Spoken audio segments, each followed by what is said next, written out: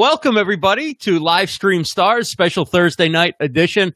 I'm Ross Brand. This is the show where we feature talented broadcasters delivering high-quality content across live stream platforms, and our guest is best-selling author, Amazon best-selling author of the new book, Vlog Like a Boss, How to Kill It Online with Video Blogging. It's Amy Schmittauer, also a co-founder, co-owner of Aftermark.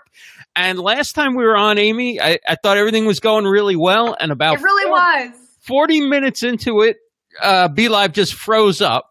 So first of all, I want to thank you for being so generous and coming back. And we do another episode. We do a part 2 and give people who were, excited to ask you questions and stuff now a chance to get on and ask some questions. Definitely. I had to come back because I was so devastated. I felt like we were having such a great conversation. And then I was like, what's happening? So I'm happy to be back. Thank you for allowing me to come back and redeem myself, hopefully. Awesome. I don't think you have to redeem yourself, but it's great to have you back. So before we get to people's questions, last week I kind of did a YouTube week, right? And I had Owen Video on and I had Roberto Blake on Monday and Thursday night, respectively. And I guess why don't we start with your thoughts on YouTube now that YouTube Live is available for people with over 10,000 subscribers, and I'm seeing more people doing super chats and asking for donations or whatever it is you do with super chat, right? I'm starting to learn about it. What do you think of YouTube as a live streaming destination for those who do their vlogging or their regular content live as a place to focus their content? Well, it's hugely critical. I mean, YouTube's been a part of the live streaming conversation for a long time. They just never really did it in the user-friendly way that we needed to. So now with live on mobile for YouTube channels of 10,000 subscribers or more being available, that's a huge deal. And I think we are going to see it for everyone in the future. And that's really important because YouTube wants you to use their stuff. YouTube wants you to upload video there, and YouTube definitely wants you to go live. So that's just a fact of the matter. Live is important because YouTube relies on watch time. That's how they make their money. So the more minutes that are watched on YouTube, the better that it is for the platform, for people who are uploading there, all of those things. So it's super important that we include live. I mean, I can just say firsthand from my experience so far, I mean, live just absolutely, it's sort of like what we are given the opportunity to do on Facebook. Facebook wants us to go live. So when we do, they serve us up on the news feed and they get us out in front of people that have been liking and following our stuff for years. YouTube is doing the same thing right now with mobile live and I think desktop live too, but not as many people are using that because it's just like a little bit more difficult. You have to get familiar with the Wirecast things or you have to be doing the Google Hangout on air. But the key thing here is the amount of organic reach, watch time, and engagement that's happening with these mobile live streams. It really takes your channel to another level because of how much is happening with it. And if you know YouTube at all and how to succeed there, you know that momentum matters in a big way. And so when you can show YouTube that you bring the heat, that you can bring people, they want to send you more people because you're showing them that you can help them make more money. They'll help you make more money. Let's get this party train going. I mean, like that's literally what the deal is. So YouTube Live is making that happen in a new way. Super chats are very interesting and made sense for the rollout because in order to incentivize a creator who's used to pre-recording and producing their content a certain way so that their audience is tailored for that sort of thing, you have to give them a way to make a live stream a little bit more special. Because if you actually were to meet the average YouTuber, and I might even be considered one of them, they may not always be as good live as they are pre-recorded. So, I mean, you really have to give them more of an incentive to try it.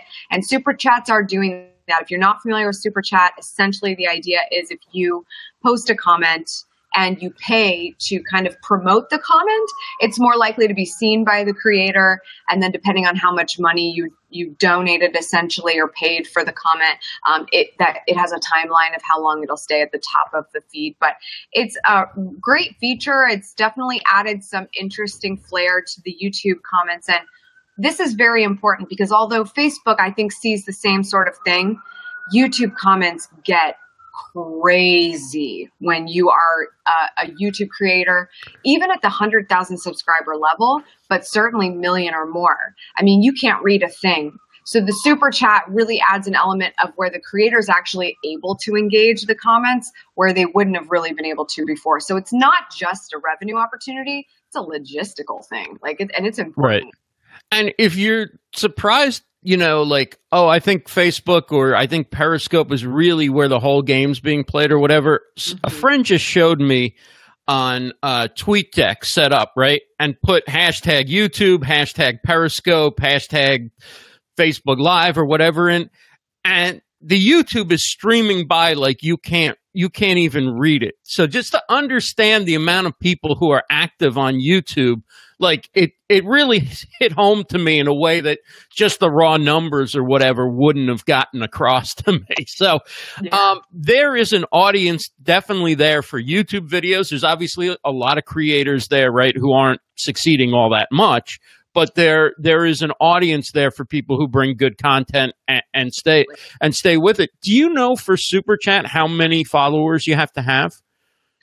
Super Chat is just integrated into YouTube Live. So, I should have done my research on this. But because the mobile feature is only 10,000 and up, that sort of gives you a gauge there. Right. In reality, if you have sort of mobilized your YouTube channel the right way, where you verify that you own it.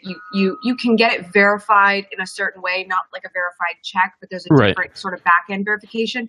If you do that stuff, you should have the ability to go live, period. So if you were using desktop, Wirecast, etc., I'm pretty sure Super Chat is included in that. So you're basically just having to activate it on the back end, unless they have limited Super Chats at this point to a certain number of subscribers. I would imagine it's in the ballpark of 10,000 or 10,000 plus, because that's where Live has been rolled out to. And they were careful to do those things very closely together for that reason, I think.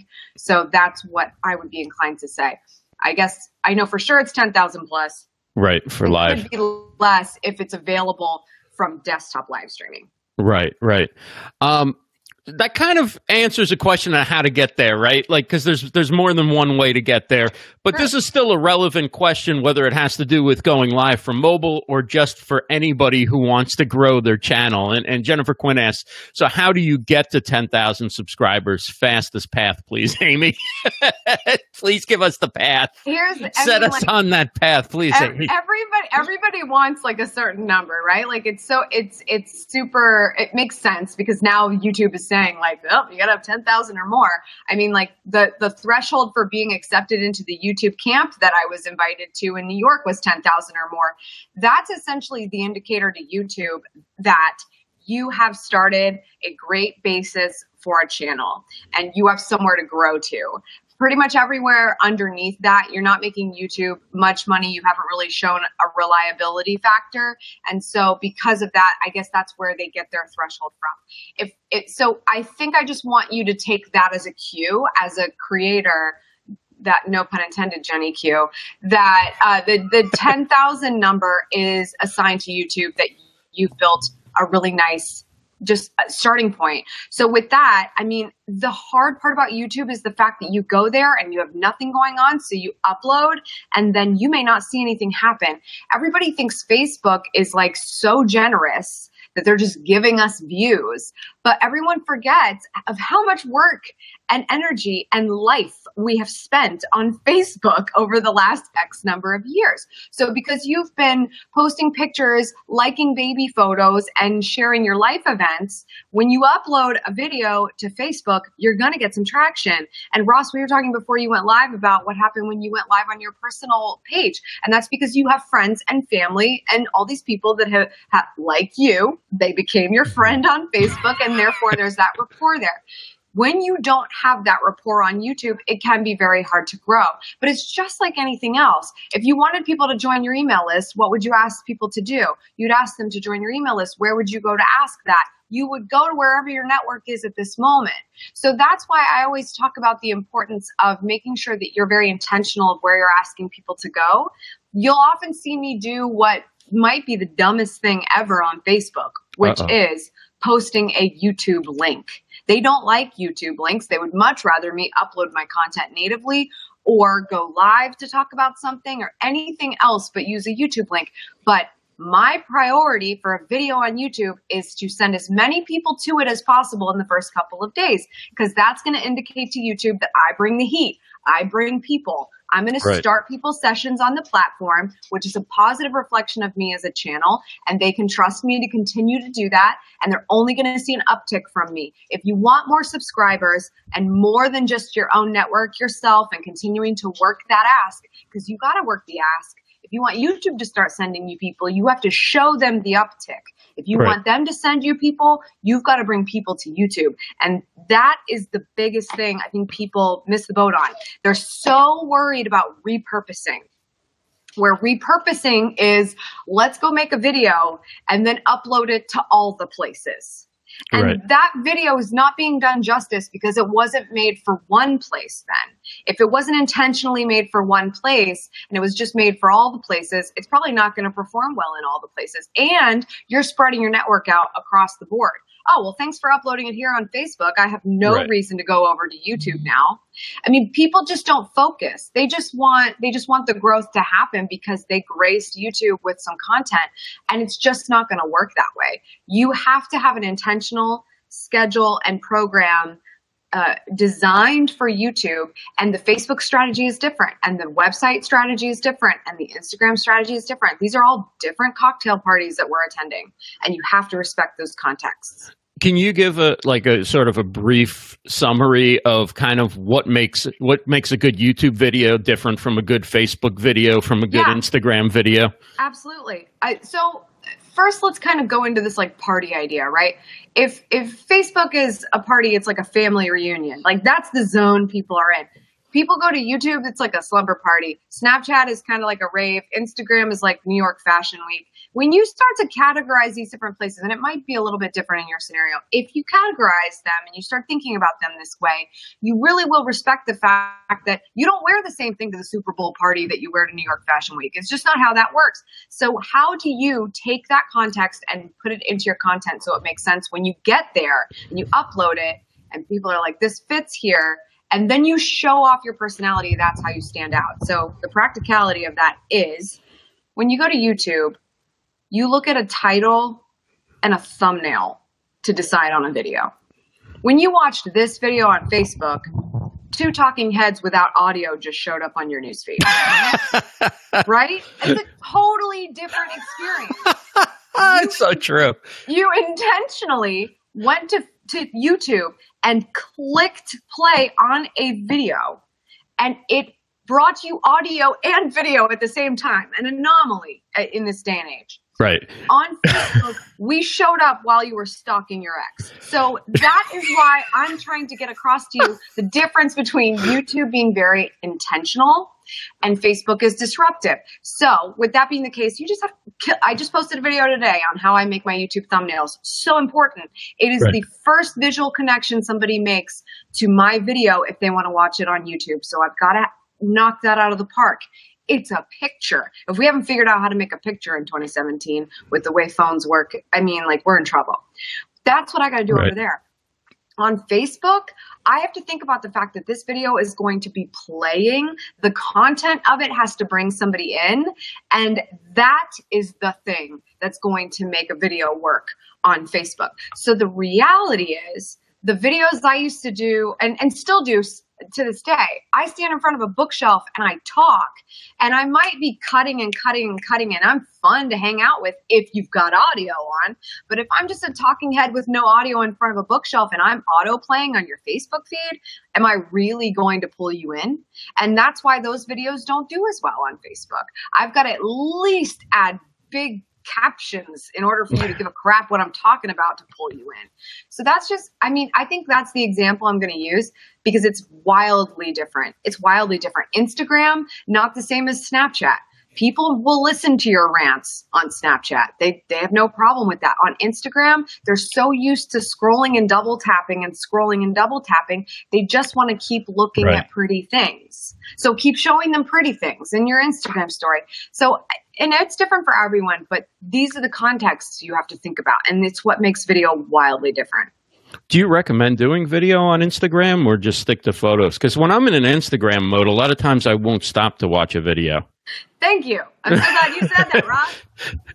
It's like you know my entire spiel. Okay, in my personal opinion, I believe that video is, let me differentiate. Before Instagram stories, there was the ability to upload video to Instagram.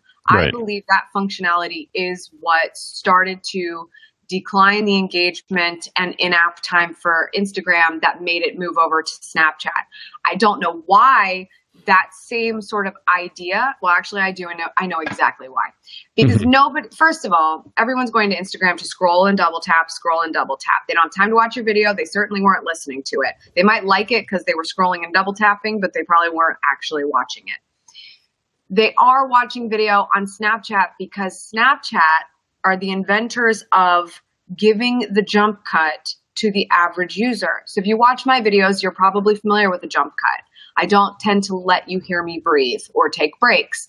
And so by taking those spaces out, I jump cut all of my video together. So it's very quick and easy to watch and very fast paced. And it causes you to reset very often. And I'm getting your attention again. I'm getting your attention again because something unnatural is happening.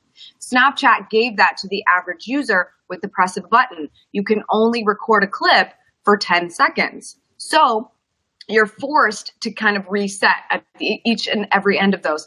That video wins over long, boring video all day.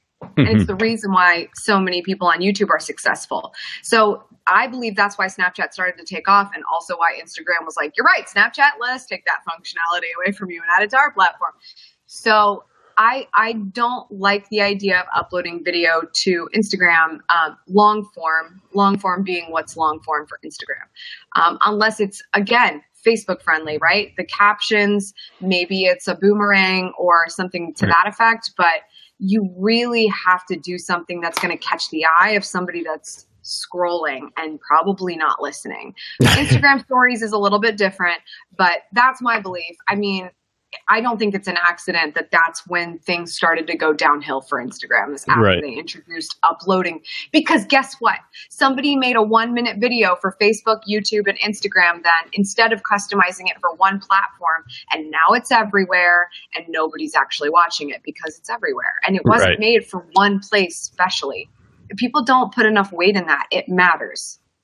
Absolutely. I think Instagram, at least for me, is where I go when I really, it's like the social network I go when I really don't want to be that social, right?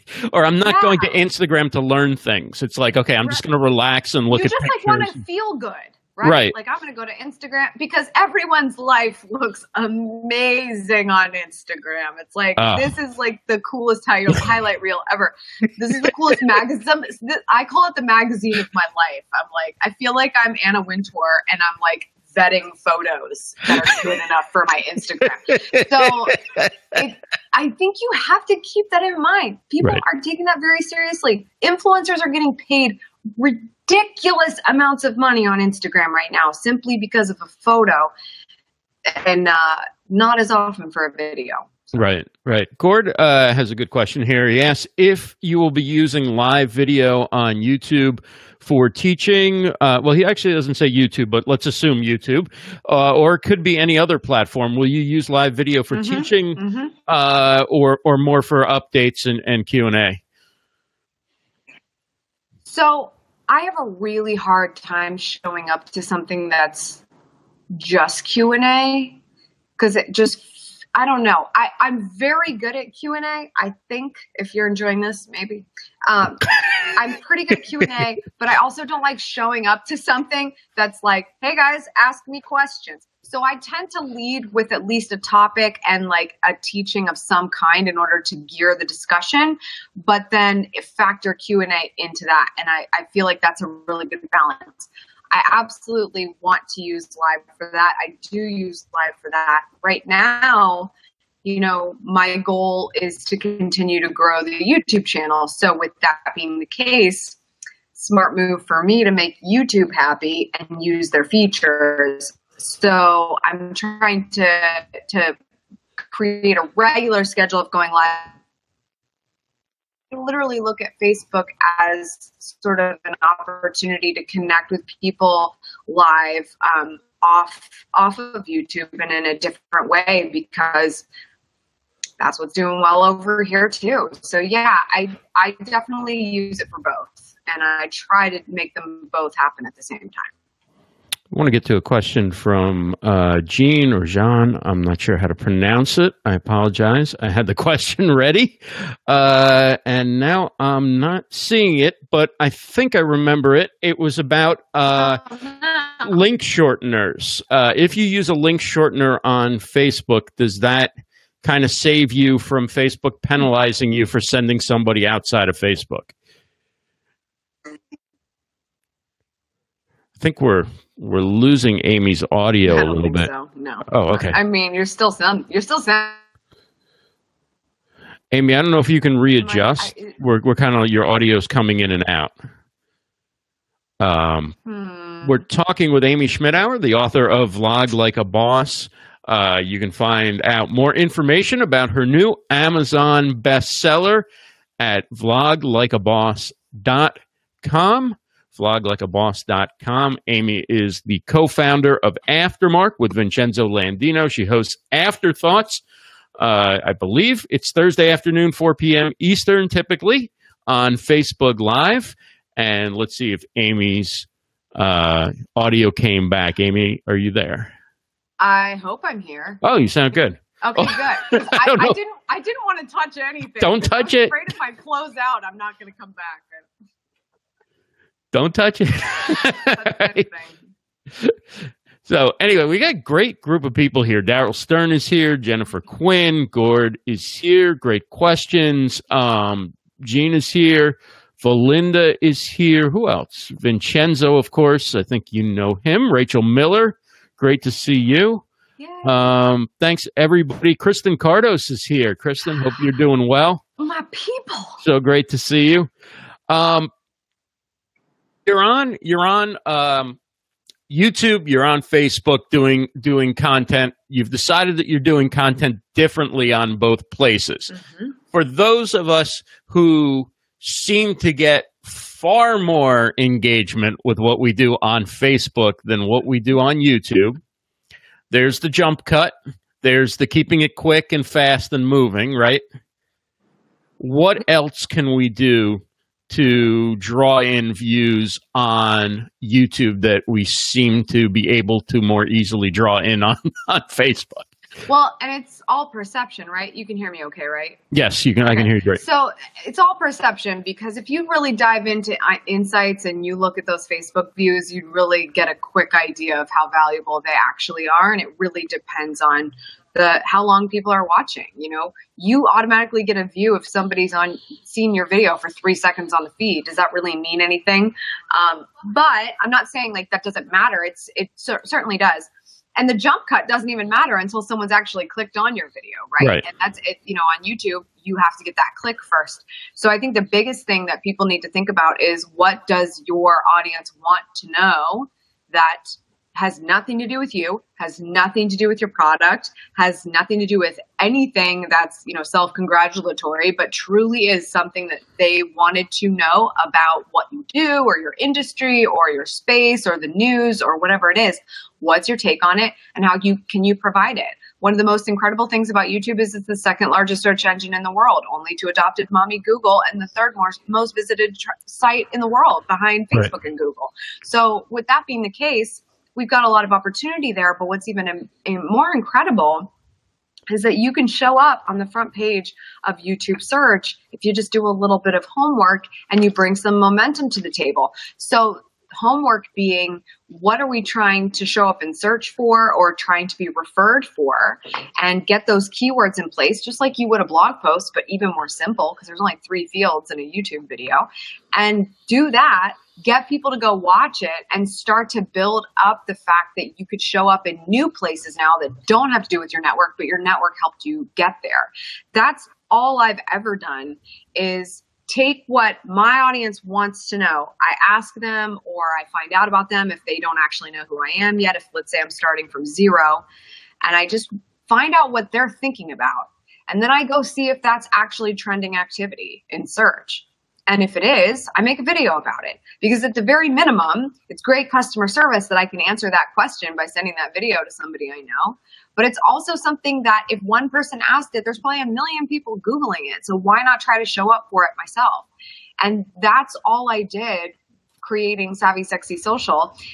I got ROI out of that because clients found me and they started hiring me. I didn't need 1 million subscribers to make that happen. But while I was building content for them, I was building up that archive as well. And that's what's helped me also increase my rankings in search. So having that archive is super important. My number one most trafficked video is because I couldn't find a good tutorial on how to embed a YouTube video into a PowerPoint presentation. Do you know how many people on the planet need that information? More than I ever could have imagined, because so many people have to put videos in a presentation for their boss, or maybe it's something they're a speaker. I mean, like, that's a small percentage. A lot of people need to learn how to use PowerPoint. So I made that one presentation, or I made that one video, and that's a super highly watched video on my channel, but it wasn't right away. I had to bring people to it. People had to watch it. People had to like it. People had to engage it. It rised up in the rankings, and now it's a #1 result in Google search and YouTube search. So there's opportunity here, but you have to remember it is all SEO, even if it is video. And you got to do your homework, and you have to actually make sure it's something people want to know, and it doesn't have to do with you. So many people don't get out of the box of their own product or service, and it's like, get outside of the box. I mean, there's no question that views are overvalued on Facebook, right? I mean, most views are like somebody scrolling by and they forget to lift their thumb, and it's like, oh, got stuck on that one. Okay, we got another view.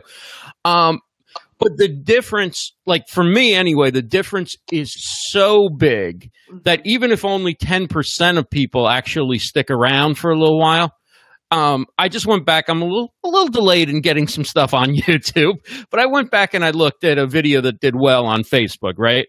And when I interviewed Bree Kelly, we got 1,500 views on Facebook. The YouTube version, now granted, it was done for a Facebook audience. It was done live on Facebook. It was promoted to Facebook over the next before and after. But it's still striking that 1,500 versus 20. Yeah, but I mean, it literally, like, it was just your video dumping zone. Like, what did you customize it for her name? Is she being searched for? Is what she talks about being searched for? Like, how do you leverage the hook of that video and then make it worth it for that community? So that's piece number one. Piece number two is that this was a live video, which already, you know, the replays on a live video, even if it was done on YouTube, they might not do as well as the live interaction, because live is better live than live on a replay. Like, it just is, especially if you're stopping to answer a bunch of questions and all kinds of stuff. So could you have taken that interview and turned it in from a 40-minute interview into a 15-minute video of the best pieces of what was said, and try to have the best moment at the beginning, and then you have to customize the experience. Period. But yeah, I mean, you probably only got your views from people that either subscribed maybe or clicked your link someplace else, because you didn't customize it for people to discover it. Right. So short form content out of a long form piece like that, if it's a live piece. I believe you have, part of it is live needs to be shorter when it's on replay. I mean, not needs, but ideally, like, if you really want a good user experience for the replay. However, it's not that long form wins over short form anymore, because YouTube wants more minutes watched. It's just that you show up to YouTube and you're not known. Like, let's just be real here. If you're known on Facebook, but if no one's actually aware of you, subscribed to you, and watching you on YouTube, you're unknown there. So if you're unknown there and this video just gets uploaded and it's 20 minutes of live, and you don't really have any commitment to it for any particular reason, it didn't show up in search, it just happens to be somewhere showing up, there's no reason to watch the whole thing. So that's why I tend to say, and I do talk about this in my authority video formula, that if you're just getting started, you probably should maximize it at 2 to 5 minutes, because you're trying to prove really quickly that you're worth someone's time and that you're worth being a subscriber or be subscribed to. And people don't have time to figure that out in your 20-minute live stream. And so I'm not saying long form doesn't work, because it does. And that's why live streaming matters today in YouTube. And it's going to matter for channels, period. But low investment in the beginning. Yeah. It's just low. Yeah. Low for the viewer, not for Yeah, making the video. Like, you don't do it on the, right. You don't just throw something up, but you don't make your viewer feel like they got to commit to 20 minutes to 40 minutes when they've never seen you before.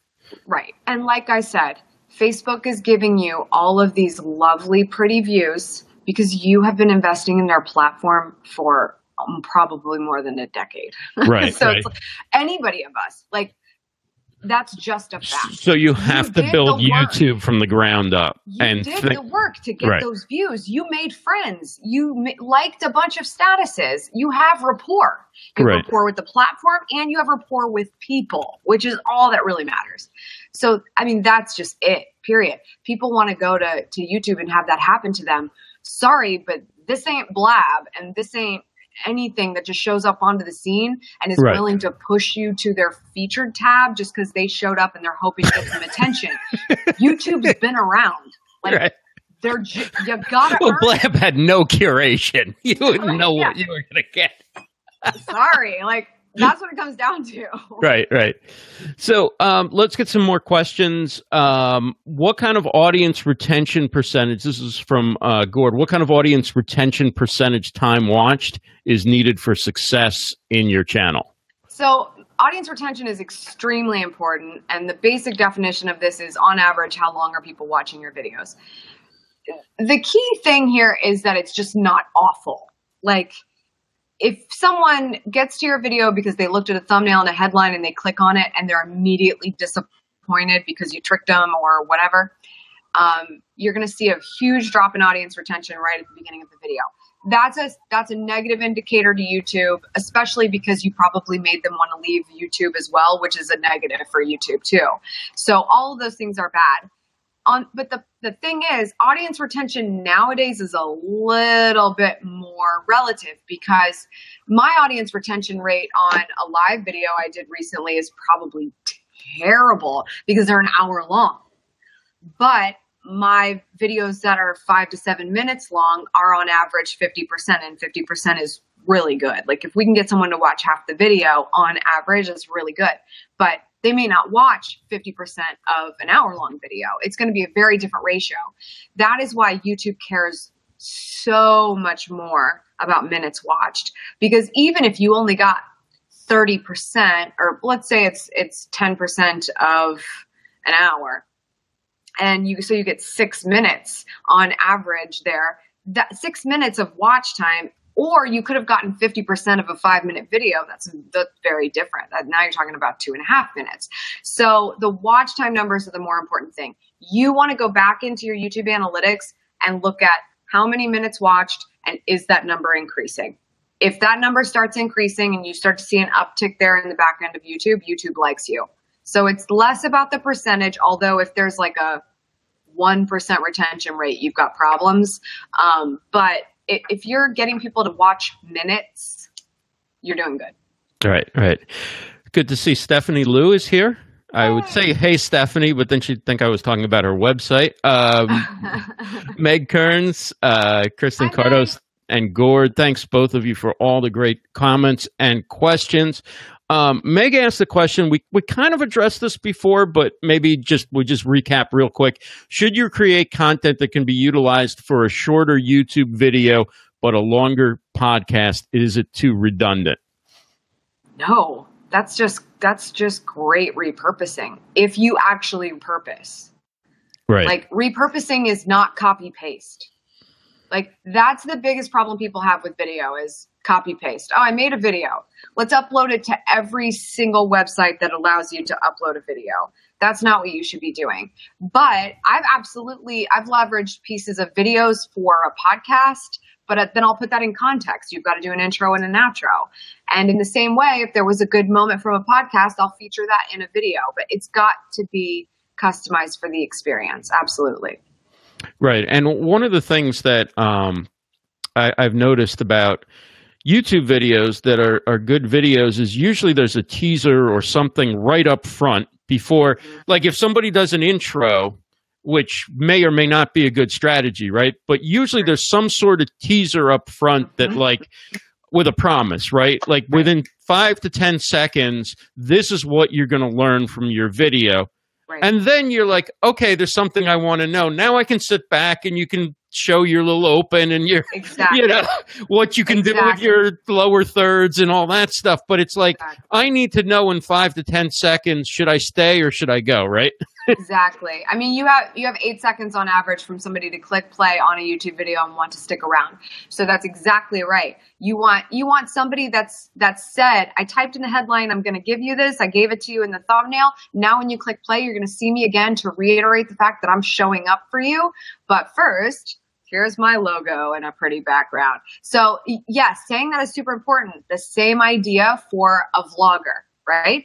So if someone's sharing their day and they want to let you see into their life, their teaser should be the best thing that happened all day or the most connected thing to the headline, so that it's like, this thing happened.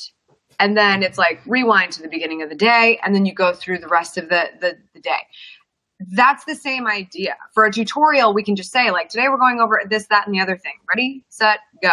And that's a really great reassurance. Either way, what you're doing is you are showing the viewer that you are going to make good on the promise you made in that headline, and they should stick around to watch it. That's a very strong way to keep the audience retention rate above 1% and get them watching at least half the video. Now, how about in your YouTube description? I see everything on YouTube from people who transcribe an hour video and try and stuff every word in there, and people who put next to nothing in there at all. I see people who put every link to every social network and every affiliate and every company and you know, every family member who's got a YouTube channel. And then other people who put like, here's my YouTube channel, here's my business website, thank you for watching. You know, how does YouTube deal with all that? Like all that stuff, like, is there a right way? Is there a wrong way? Is there algorithms set to like reward or punish certain ways of doing it? Because I see everything and anything under the sun on a YouTube description. That's a good way of phrasing it. There are rewards and there are punishments. So let's talk about neither first. Okay, so let's talk about somebody who puts nothing in the description. It was really funny because Vincenzo and I were doing some research on YouTube channels, and we went to Casey Neistat's channel, and he doesn't use any tags. Like rare. It's like rare. Right. And, like, tags are so important, but like his content is just so good, he doesn't need anything. So there's nothing there. In terms of like descriptions, we'll often see people just say like, look, if you need to know anything from me, go to this website, or here's my business email. And those are creators on YouTube that don't necessarily have a product for sale. They're just doing it because they love it, and they might work with a sponsor, but that's pretty much it. So they don't have a whole lot that needs to be going for them in the description. And for whatever reason, that video doesn't need support. So what I mean by that is where we talk about rewards. The people that are transcribing their video and putting it in the description, in my opinion, that's just like poor use of the description. Go put the transcript where transcripts go, or the SRT file. They have a place. The description is not that. If we break this down, the description section of a video is similar to the content of a blog post, right? So that's important because all of that content is now being weighed equally by YouTube in terms of search purposes. So you've given it a lot to work with if you put a whole transcription in there. Whereas you really only needed to back up the fact that you're talking about a specific phrase or a specific keyword in the description. So what I mean by that is, what's the keyword we're trying to make sure that YouTube knows that we're talking about here? And I'll give you the example of my popular video was embed a YouTube video into a PowerPoint presentation. Whatever the main phrase of that was, embed a YouTube video. It was in the headline, it was in the title, it was in the description, and it was in the tags. And as long as I cover that base, I get rewarded by YouTube because I have focused my copy to be around the one thing I really need YouTube to know about my video. So that if it doesn't have time, those are the main features that make that whole system and that algorithm really work. You've got to have your title, description, and tags focused around the thing you want people to watch this video for. They do penalize you and they punish you if you try to put like tags in the description. You can't do that. That's against terms of service. Tags have a place. Tags go in the tags. They don't go in the description. Shocking that it works that way. Use sentences in the description. Just be careful about how you're doing that. And then leverage.